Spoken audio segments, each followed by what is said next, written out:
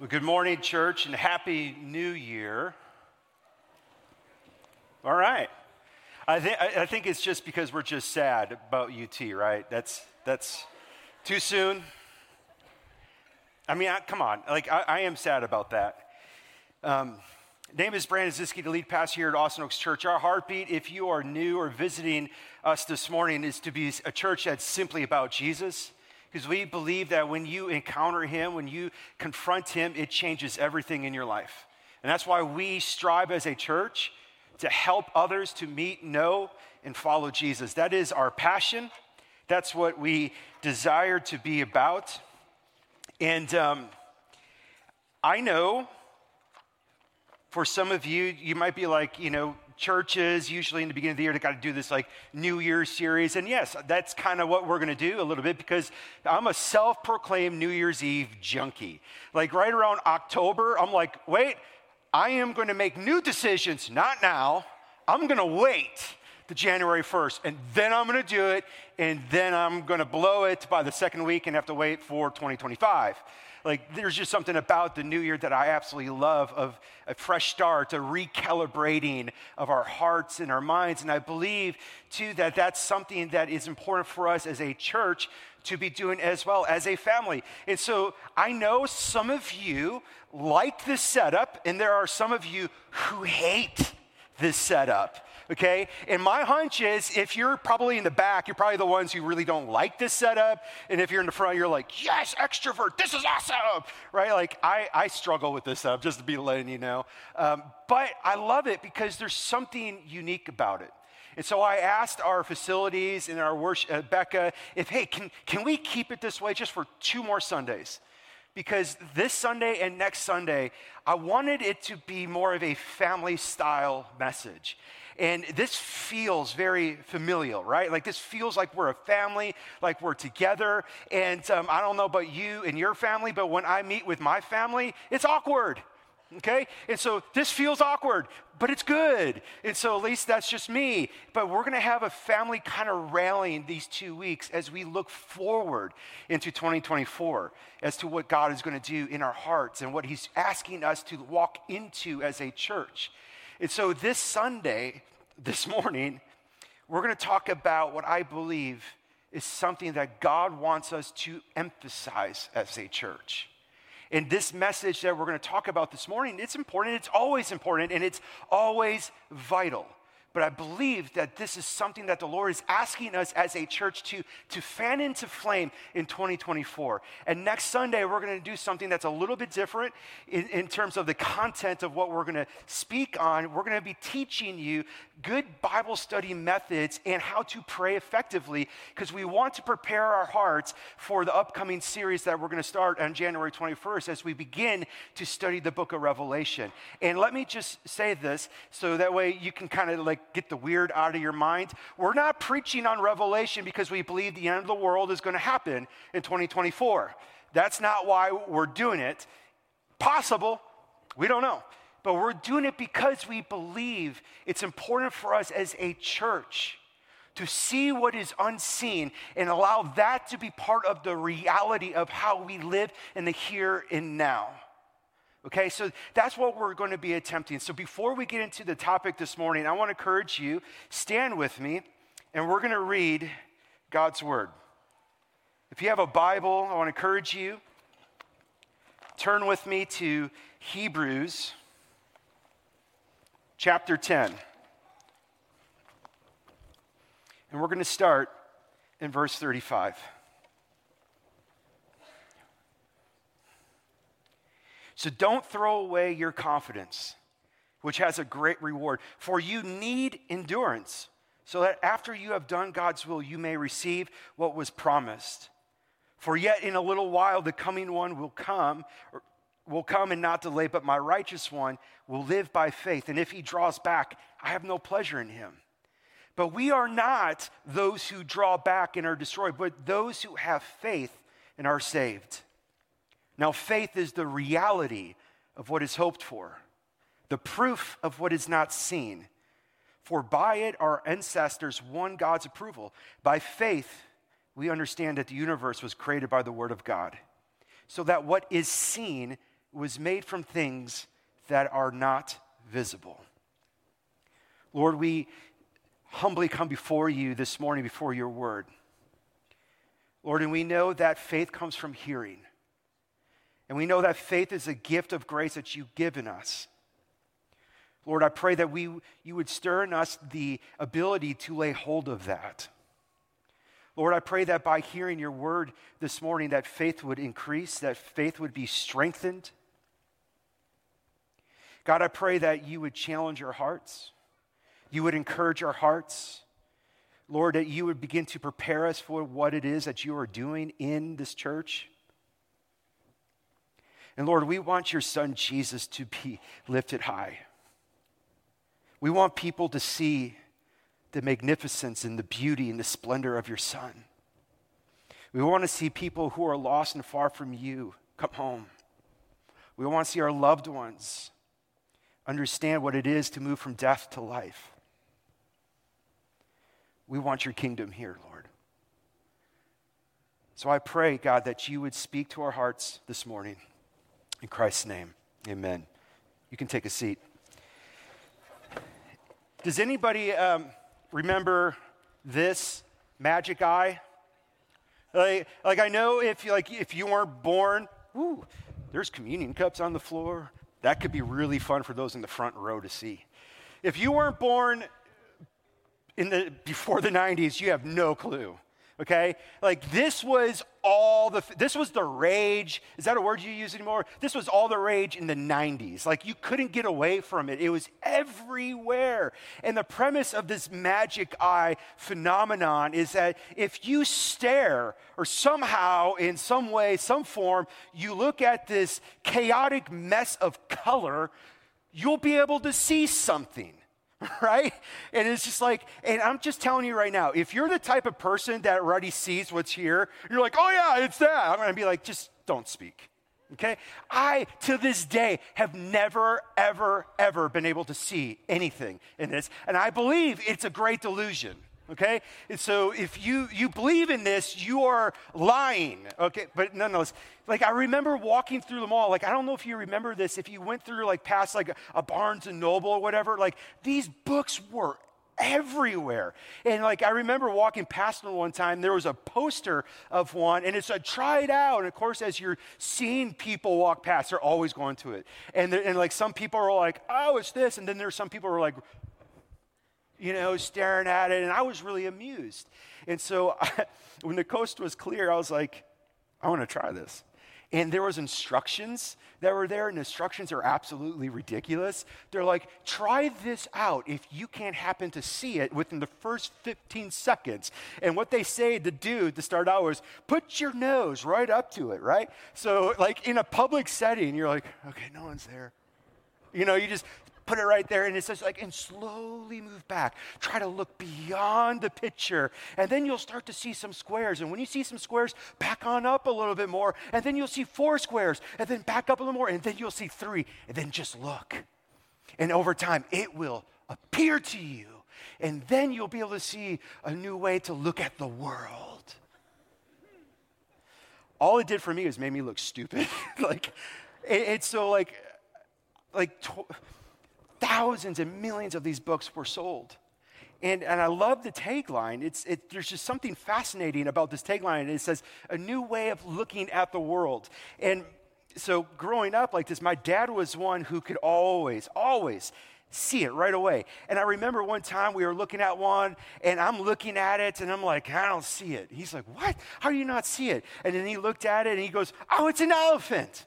And I went, what are you talking about? That's not there. You're just making that up to just irritate me. I know that's what you're doing. How can you say you saw an elephant when all I see is this chaotic mess of color? Like, what proof do you have that you actually see this and that you're not lying to me? Show me the evidence. Well, how can they show you the evidence of what they're seeing?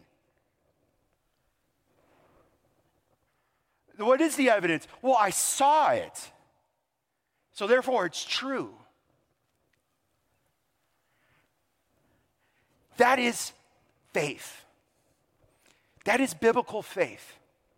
And that's why I love this illustration, is because sometimes it's so hard for us to understand what faith is. Because yes, seeing is actually the evidence of our faith. Faith is the reality of things hoped for. It's the proof or the evidence of things unseen. Well, how can you say it's real? I see it, but I don't. Well, that doesn't make it not real. It just means you don't see it. And that's what we have to understand this morning. There's a fascinating verse in Scripture that we just read that I believe if we were to take the time and to dissect it and allow that verse to read our hearts and to start to go, how do I see faith? How do I understand faith? How does what I believe affect how I live? This verse can radically change how we live. It is so incredibly important. In fact, that's why this author of the letter of Hebrews wrote this. He was like, listen, you guys, you have to understand the importance of faith. And the reason why I started us back in chapter 10 is because of how he starts verse 11. Now faith. And if we were to understand how to study scriptures, you can't just read verse 1 in isolation. That word now means that he's connecting something previous to what he's about to say. It's just like that thing, therefore, like BJ said last week, when you see therefore, try to figure out or understand what it's there for. Yeah, you don't need next week. You're good, right? But it's the same thing. It's now that we went through something. But it's not so much a theological treatise that he's trying to make the connection. Even though he's done that, in chapters 1 through 10 of Hebrews, he's talking about the beauty and splendor of Jesus and how he is the atoning sacrifice for our sins and how he is one that's greater than Moses and how he is now the high priest. And it's just this beautiful, absolutely marvelous theology. But the context of Hebrews is that this author's writing to a church that is facing pretty significant persecution and cultural pressure to give up their faith. And that's why we started in verse 35 of chapter 10. But I want to back up a little bit more to verse 32. And he says to these churches, remember the earlier days. Remember when you first started walking in the faith.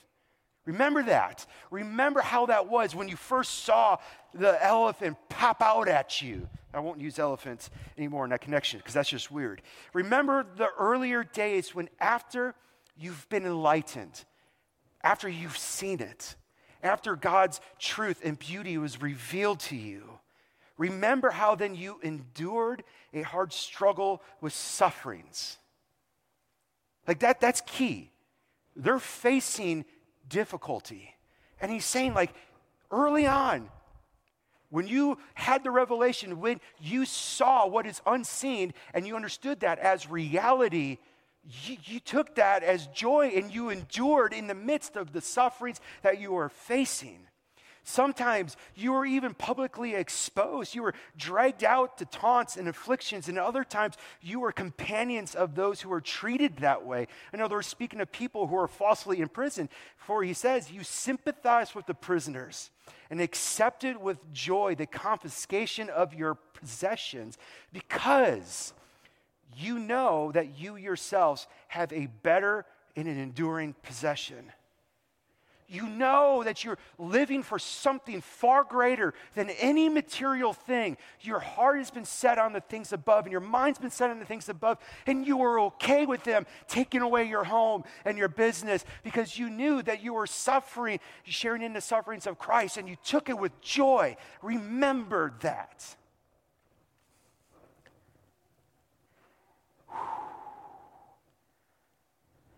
So don't throw away your confidence. He says, don't throw it away. Even now, it's hard, and it's going to get worse. It's going to get harder. Don't throw it away. And this word confidence is connected to the word faith.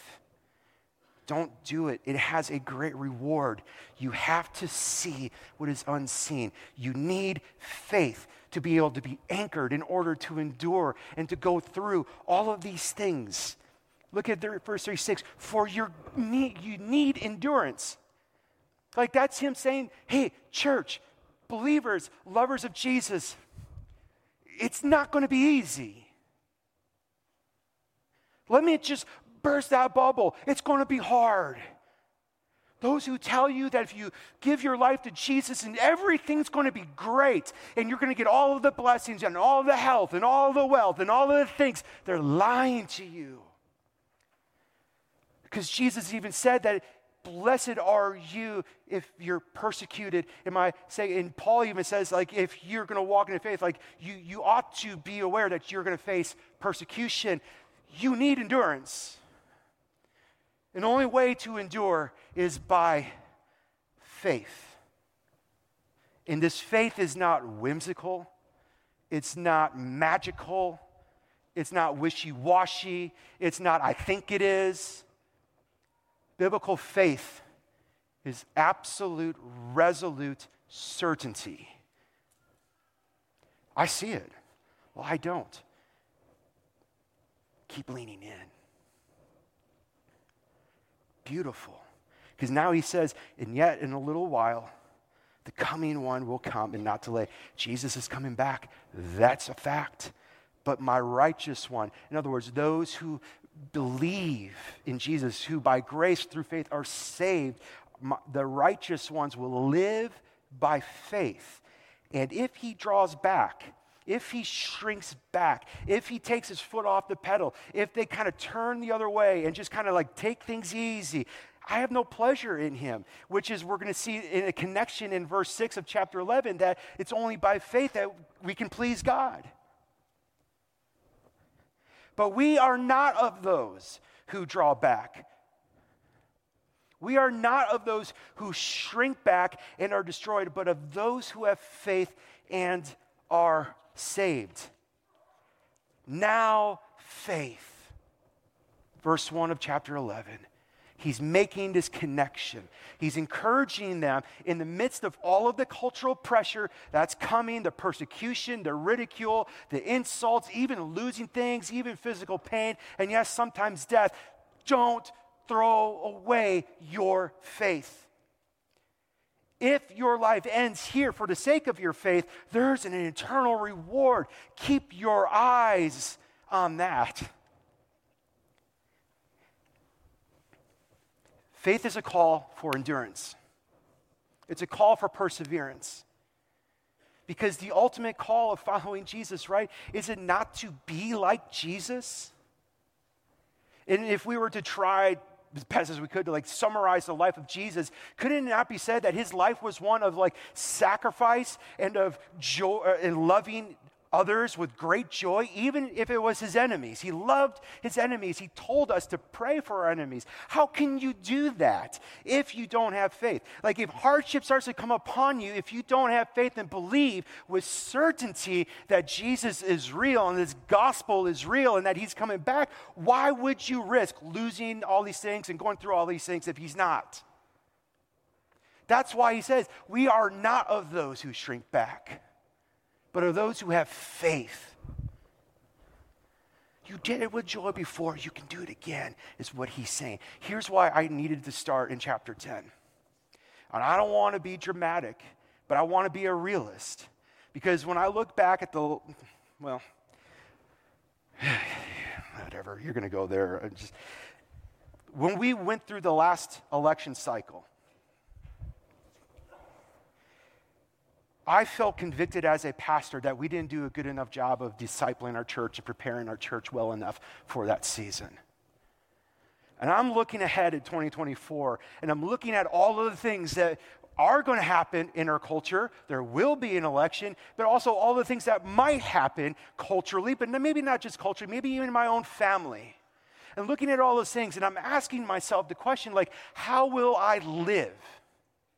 What will I set my heart on? What will I set my mind on? Will I live by faith or not? And I mean, friends, like culturally speaking, there is a cultural war going on. We are seeing more and more and more, evil increasing all the more. We're seeing more and more and more truth being traded away for lies. And this is all biblical. We're told this is going to happen. We have an enemy who absolutely hates God. He hates us because we love God, and he's going to come at the church, and we know that persecution is going to come upon the church. And I'm not making any kind of predictions, but I'm just saying you're going to need endurance. What are you going to do? That's what he's saying. It's like, this is why this matters. It's just like, don't throw away the confidence you had at once. Before, back then, you were willing to take on the suffering, the ridicule, the loss of all things. Don't throw it away. You're going to need endurance. My righteous ones will not back off. They will not shrink back. They're to continue to do the will of God until he comes again. And friends, if I were to say the general will of God, it's this.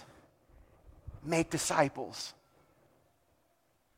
Make disciples. Let God witness the truth of who he is through your life this year. And the only way for you to do that is by faith. What matters most in 2024? So let's talk about faith for a moment. I want us to understand what faith is and what faith isn't. Now, when I say this, it's like I've been definitely like one who has, in my journey of following Jesus, fallen into the traps of like misunderstanding what faith is and always being wooed back by the Holy Spirit to remind me what faith isn't, wooed back to what faith is. And so this is an important notion for us to understand. When we look at this verse in verse 1, now faith is the reality of what is hoped for. There are so many important words in that little saying right there. Faith, reality, hoped for. If we were to continue on, proof, not seen. Like in biblical language, like a lot of times when we have all of these weighty words, it's so overwhelming that we can easily just go, let's keep reading. But you need to slow down and try to understand this. And I want to just share with you the Greek word here of this word reality. And the Greek word is actually, it's called hypostasis. I want you to say it with me for my own amusement. Hypostasis. Come on. That's just a fun word. And this word in the Greek, the Greek language, it can have multiple connotations attached to it, where our English language has a hard time trying to pick one word to give it its meaning. And so different translations will have different words. And I actually like the CSB's translation of the word reality, but in its most wooden sense and its most literal translation of the Greek, it's the word substance. And when you think of the word substance, right, man, this has substance, which talks about something tangible, material, or even weighty. This has substance. This is a hard concept because you're like, well, wait. Isn't faith something you don't see? So how can you say it has something real about it? But if we were to continue to unpack this definition of this word, it starts to say things like assurance. Faith is the assurance or the confidence, the conviction. It's something resolute and absolutely certain. It's that word substance. It's weighty. It's reality. And this word, when we grab hold of it, it tells us that faith is actually a rather dynamic thing. It's not a static thing. You can't say you have faith and be complacent. The Bible doesn't give us any room for that because our faith is rooted in a relationship with the living God who spoke things into being. And when we have faith, there's real, tangible substance to that. That's a hard challenge. So how do I live by faith? What does my faith look like? Now, as we continue, I want to give us 3 things as to what faith is not. Because I want our church to have these misunderstandings eradicated from our fabric. And I'm not saying that you guys have it, but I'm just saying, like, I know it's tempting to think this way. The first misunderstanding of faith is that faith is magical, or that it's really cloaked in self-desire. Now, what I'm hinting at with this one is kind of the evil doctrine, and I'm going to call it that, of health and wealth.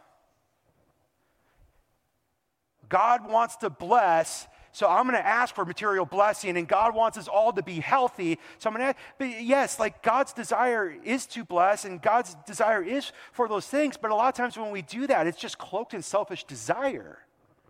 And that's just like, I'm loving myself. But not only that, it also then starts to kind of shift the object of our faith, where it's no longer faith in God. It's actually now being placed in faith in my faith, as my faith in my faith is trying to be put in God. Speak the word. You've got to claim it, speak it into existence. If it didn't happen, you want to know why it didn't happen? It's not because God said no, it's because you didn't have enough faith. You didn't believe hard enough. You didn't do enough. You didn't give enough. And we start to think there's a formula. If I do X, Y, and Z, then God will do X, Y, and Z. That's not it. God's not a genie. Yes, it's true. Every good and perfect gift comes from heaven. God desires to give good things to his children, of course. But oftentimes what he gives us is not always what we want, when we want, or how we want it. He will always do it, guaranteed. And sometimes we get those good things here on this side of eternity, but other times it's for later. God knows what is best. He's omniscient. But this whole notion of like, man, no, I got to sow a seed of faith. Why? So I can have. Not so much so that others can see Jesus. I call this the Wizard of Oz faith, because it makes me always think of Dorothy in okay, if I just wear these slippers, and if I click my heels 3 times, and I say, there's no place like home. There's no place like home. There's no place like home. It's going to work.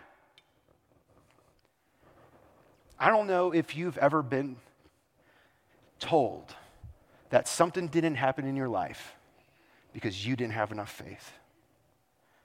I'm sorry that has wounded you, that it may have caused you to drift a little bit. Now, there are times where, yes, God does things according to our faith, for sure, but it's never going to be in the realm of guilt or condemnation to make you feel less than. That's not it. So faith isn't magical, nor is faith just a doctrinal belief alone, right? Faith is not just a set of beliefs. Doctrine's important. Theology is absolutely important. We have to have that because we should live off of a presupposition of beliefs that come from the truth, 100%. But it doesn't just end there. And that's a lot of times what ends up happening is we just think Christianity is just a way of belief, and so I'm going to study, I'm going to study, I'm going to study, I'm going to study. But the Bible actually says that if you don't actually act out what you believe, you really don't have faith. And so it's so much more than just knowing doctrine. It's so much more than just having good theology. In fact, Jesus even pushed hard on the Pharisees. They knew the scripture. They had that thing memorized. And he said, listen, you all diligently study the scriptures, but you've missed it.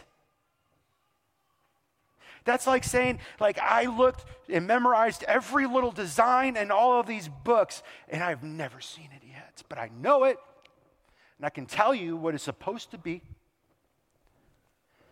Like, that's not it. In fact, we see in James chapter 2, I always find this passage very convicting. James chapter 2, verse 8, he's pushing against people in the church verse 18, who are pushing against him in their teaching, saying like, no, you can just believe and you can do what you want. And he's speaking specifically about like loving other people who are less than or marginalized. And he's like, listen, someone will say, you have faith, great, and I have works. Well, show me your faith without works, and I will show you my faith by works. He's like, come on, let's go for that challenge, because I know I'm going to win. And all of a sudden he goes on, he's like, listen, you believe that God is one. Good, great. Even the demons believe, and they should shudder.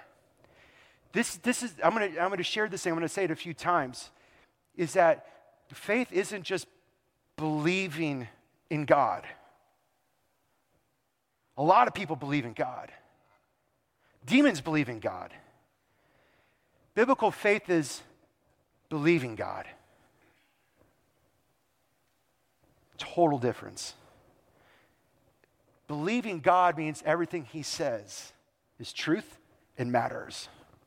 Believing in God is just like, yeah, I believe in a higher power. Yeah, I know, like, I'm not an atheist. I don't think just things just don't, poof, it happens. Like, there has to be something. I mean, there's a lot of Christians, I would say cultural Christians, who just believe in God, and you look at their life, you don't see much difference. Like, we have to go, how does my faith move me into acts? Because belief has to determine behavior. Doctrine has to be set up with like actions. Orthodoxy has to be partnered with orthopraxy. Like, these things have to be together. They're not separate. So it's more than just belief. And you can't deceive yourself into just thinking just because I have scripture memorized and I do my Bible study and I do all these things that you're walking in the faith. You have to ask yourself, how is my life being a witness for God? And the last thing we need to eradicate when it comes to faith is that faith is not a leap of faith. Faith is not blind. You can thank Indiana Jones for this one. It's not, because faith is the substance of things hoped for. It's the evidence of what is unseen, right? So it's not blind. It's not a leap. Like, it's not that part in Indiana Jones where he comes out of an area and there's this gap and like he has his dad's journal that like just says there's a bridge here, but you got to take this leap of faith and it'll get you. And what you see in Indiana Jones is this wrestling match of uncertainty. He hopes it's there, but he doesn't really have the confidence that it actually is there. Faith would say, my hope knows for certain that it's there, and because of that, I'm going to grab that hope, bring it in, and I'm going to trust it, and I'm not going to flinch. I know it's there. He doesn't know. So that's why I'm saying it's not a blind leap of faith, because he's not sure. All he has is the motivation that his dad is dying to take that risk. That's not the same thing. Faith is more like repelling, okay? Hang with me. How many of you have ever repelled? If you haven't done it, do it. It's amazing. It's terrifying, but it's so good, especially when you start thinking about how does this connect to faith. When you're repelling, okay, you see the distance when you're on top between you and the bottom. You can see and feel the rock around you. You can see and feel the rope, the gear, the carabiners. You can see those who are going to help you. You have even seen those who have gone before you do everything that they tell you to do, and they've trusted in it, and they've leaned back and went down and are now able to witness about it. So, in fact, you have the evidence that their way and the method of leaning back and trusting works. That's proof. That's substance. You can see it, you can touch it, you can hear it. But where the rubber hits the road is, what will you do? Will you actually trust in that proof? That's the difference. Will you trust in that proof? Or we can even take it more personal, like, do you even have the desire to do it? Do you even have the desire to want to? And so many people, when it comes to disbelief and not believing God and trying to say, God, it's your fault, you didn't give me enough proof, you didn't show yourself enough. Honestly, if you were to kind of like dig into that, you will discover that it's usually, they know, they've seen things, it's either A, not enough for them, or B, they just don't trust it for them, or C, they just don't want to. Like, that's what we have to understand. It's not a leap of faith. Well, what about creation? How do we know? Well, we have that answer, and there's like, we know that the world was created by God. Let me burst your bubble. Every single human who ever has breathed the breath of life lives by faith. Every single human. Atheist, secular, naturalist, it doesn't matter. No one was there at the beginning. Well, how do you know? I just know. Everybody has that answer. So you got to weigh the evidence. Well, which one seems to be more true? I remember reading a quote from R.C. Sproul in his dialogue with Dr. Carl Sagan, who is the astronomer who just passed away, this great astrophysicist, and they were talking about the Big Bang Theory, right? And he was saying, like, through the recent scientific apparatuses, they can now go back all the way to a nanosecond of the moment of when the Big Bang happened. And R.C. Sproul replied back to him, he's like, oh, let's go back before that. Let's go back a nanosecond before that. Like, what was there in your judgment before this explosion? Because you said there was a complete concentration of all matter and all energy into this infinitesimal point of singularity at a point that had been in a state of organization and inertia for eternity because his big words, it's got to be true, but which suddenly decided to blow up. I want to know who moved it. Who did it? I want to know what outside force perturbed its inertia. Carl Sagan replied, well, you can't go there, and we don't need to go there. To which R.C. Sproul said, yes, you do need to go there. Because if you assume that the Big Bang happened gratuitously, meaning like just randomly, you're talking about magic, not science. Everybody lives by faith.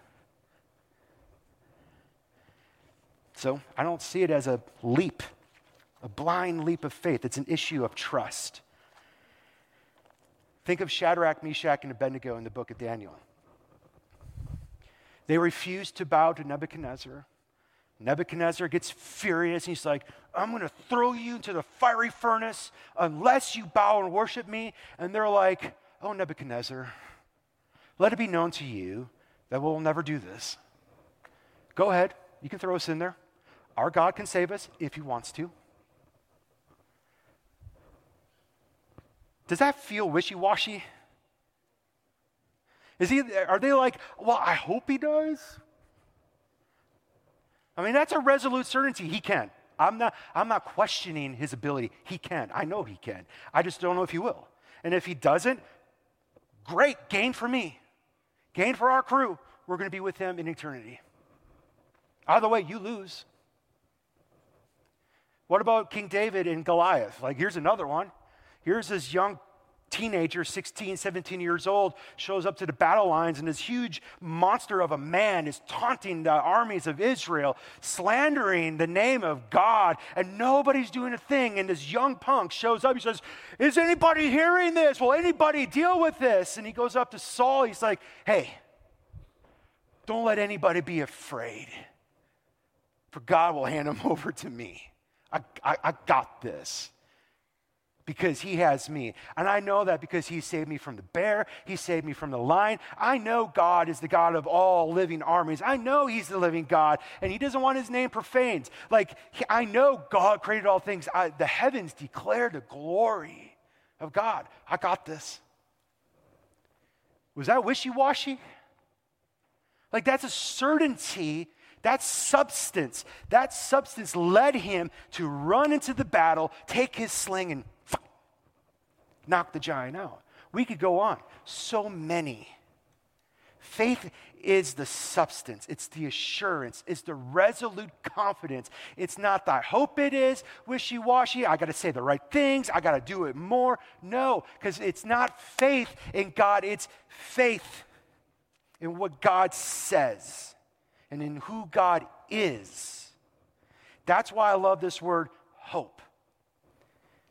Faith is the assurance of the things we hope, of what is hoped for. Let's talk about that hope. What is hope? Hope isn't wishful thinking. It's not this like subjective emotional desire of, I hope she likes me. I hope I get that job. I hope the Bears win today. And I hope they don't trade Justin Fields. I hope Gordon Falk doesn't cry in a couple days when Michigan loses. The only one is Wisconsin, Big Ten, just saying. Little, like that's not hope. Like hope is this absolute certainty of what will be, will happen because of what God said, even though it's not here. And so, like, you ever like say this, like, I hope God loves me. Like when you say that, is there like, you're maybe just wrestling with it, but like, do you believe that he loves you? Or are you like, you're not sure, so now I got to do X, Y, and Z in order to see maybe I can get him to love me. I hope God forgives me. I hope I'm going to heaven. I hope all of these things. You see, God has given us his word, his promises, and if God says it, it's absolutely certain. So I hope that I will never be separated from him who loves me. That's not a, man, I hope that never happens. I hope that when I blow it today, he doesn't like turn his back on me. No, it's like, I know that's not there. So faith, what faith does is takes that hope, takes that promise, takes those things of substance and grabs it and says, it's reality. It takes a promise of God and makes it certain. And the greater faith you have, the greater the hope becomes, and you begin to live out in the promises of God. Like, think about all of these promises that God has given us for a moment. Like, it's just overwhelming. And just for a starter, like, because Jesus died on the cross, like, let's even go back. Because he came, lived his life in the flesh, died our death, took on our sins, was buried, resurrected. Like, now we know with certainty that he loves us. That's evidence. Yeah, but you weren't there to see it. I don't need to.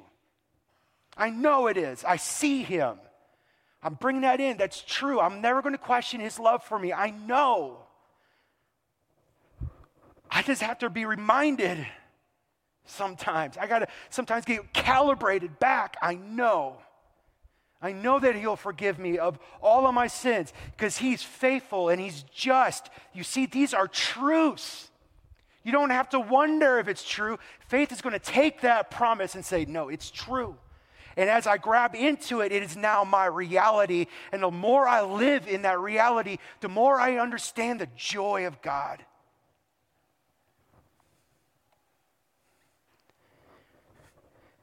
We are promised that he will always guide us to truth. We are promised that God wants to use us. He has a plan and a purpose, that he called us to be his ambassadors. He's promised that he hears our prayers. He's promised that he answers our prayers. So you don't have to hope in the questioning. I don't know, maybe he does, I'm not sure. He does. Period. Trust that it's true. He will shepherd us. He will never leave nor forsake us. All things always work out to the good of those who love him. He's promised that he will comfort us in all of our trials and all of our troubles. He's promised us that we have every spiritual blessing for life and godliness. He's promised us that we are adopted as sons and daughters. We are in the family. That's not ever going to change. We've been promised that he will finish what he has started. We have promised that he's going to give us, we have a peace that surpasses all understanding, that he will supply for all all of our needs. He's promised us rest. He's promised us an abundant life. He's promised us freedom. He's promised us security. He's promised that he's going to come back for us. He's promised that he'll give power to the weak, especially when we are really feeling weak. He's promised that nothing ever could separate us from his love. Even your worst sin can't do that. He's promised that the world will never overcome us because we're more than conquerors through him who loved us. He's promised that we're going to be joint heirs, light of the world, salt of the world, darkness can't touch you. No, I'm tired. So much. Don't throw away the confidence you had at first because you're going to need endurance. By faith is the reality of the things we hope for. Faith, this is why Paul reminds us that faith comes from hearing. And hearing comes from the Word of God. And the more we read the Word of God and hear the Word of God, the more we understand of who God is, but also what Peter says is that through him, he's given us these very great and precious promises so that we can participate in the divine. And Paul says in Corinthians that every promise is a yes in Christ. Faith is the substance of things hoped for. Faith has to be in action. It's not just a belief. Because I meant to get through verse 6, but we're only on verse 1. Verse 2 tells us that this is what the ancestors were commended for or praised for. And then you get this list that is, we often use heroes of faith. And I don't know about you, when I hear the heroes of faith, I immediately disqualify myself. Like, I'm not them. But then you're like, wait a second, let me read their life. Oh, Abraham was a liar, kind of cheated on his wife. Noah was a drunk, he laid naked after the flood. We could go down the whole list. None of these guys were exemplars. Faith was a gift, is that they chose to trust it and to live in it. And so everything you see, by faith, they did something. By faith, they did something. By faith, they did something. By faith, they acted. By faith, they acted. By faith, they risked. By faith, they did. And some of these folks received the promises. Some never did. Some got to see children born to them. Others were sawn in half. By faith. Because they saw what was there was of greater reward and satisfaction than anything here. Powerful. So as we conclude, we're going to move to a time of communion. So I want to encourage you that if you have your communion element or not, someone will pass it to you, but I'm a big fan of ripping the cellophane off before we go through it because it's loud.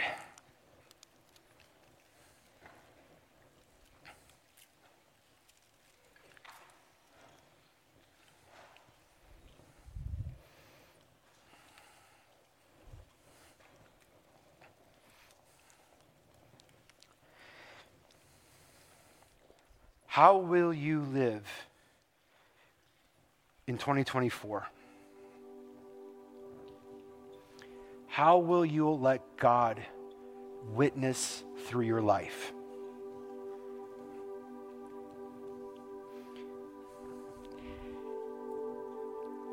I love how verse 6 of chapter 11 kind of like ties a bow on it. And it says that without faith, it's impossible to please God, since the one who draws near to him must believe, A, he exists, and B, he rewards those who seek him.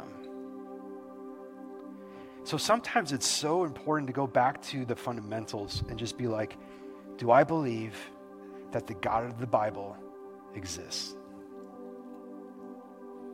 I know some of you might be like, that is so elementary, but think about it. If you say yes, how are you living as if that's true?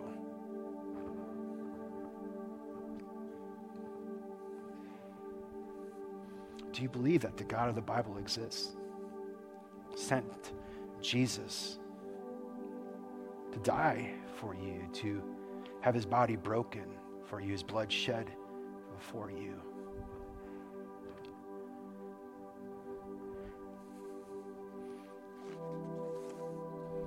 The next thing we see is that faith involves seeking God. Like, how will you seek him?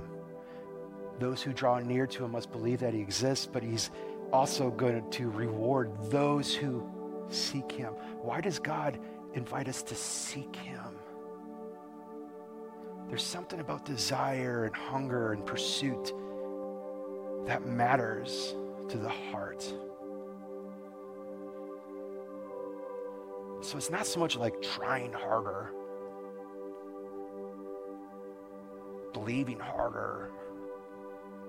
It's like, how are you going to draw near?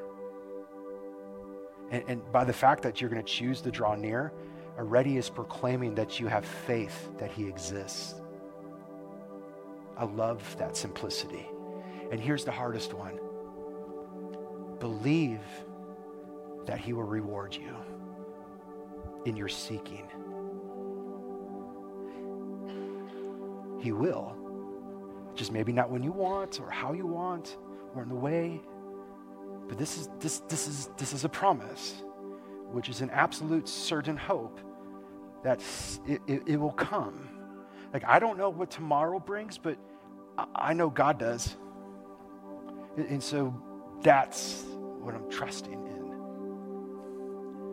And so when we have communion, when we take communion, like, this is kind of like what BJ said last week, like, fix your eyes on Jesus.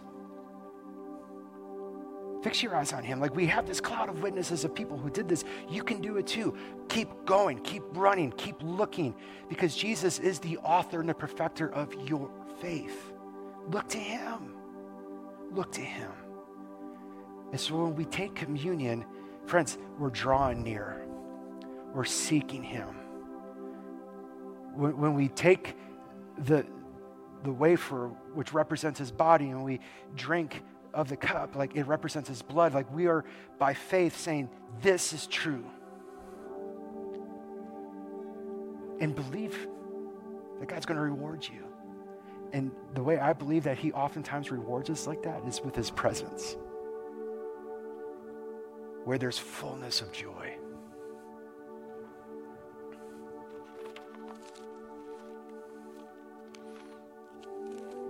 Just take a moment and just between you and the Lord, just speak to him in whatever way is being stirred up in your heart.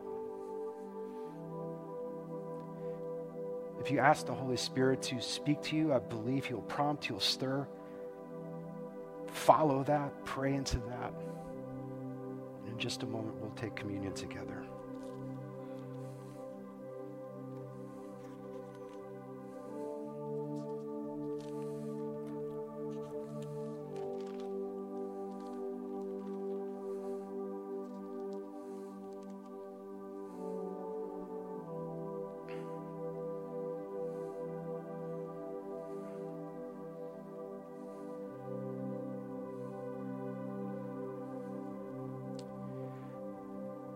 Paul writes,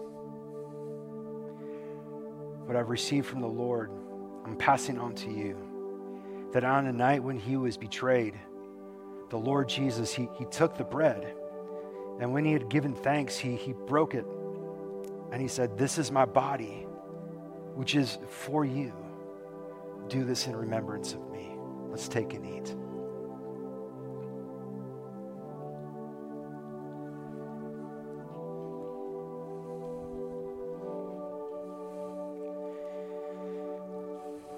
And in the same way, also he took the cup after supper and said, this cup is the new covenant in my blood.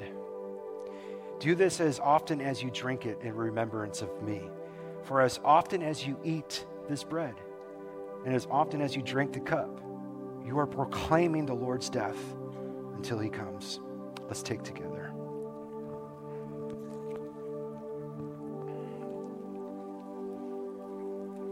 Lord, I thank you.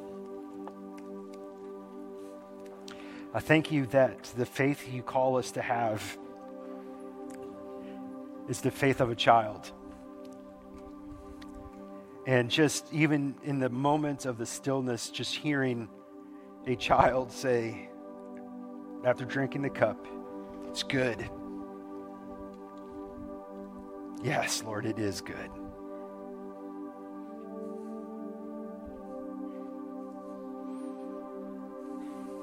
This gospel is so good.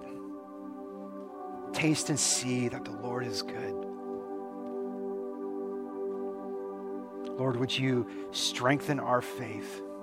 May you call us as a church to live by faith, to walk by faith, to risk by faith, to give generously by faith, to act courageously by faith, to love by faith, to extend mercy by faith, to go on mission by faith, to walk across the street to our neighbor by faith, to pray for those who hate us by faith.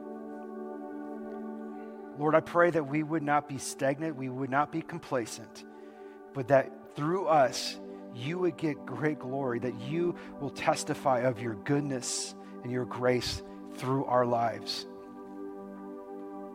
We thank you and we praise you in Christ's name.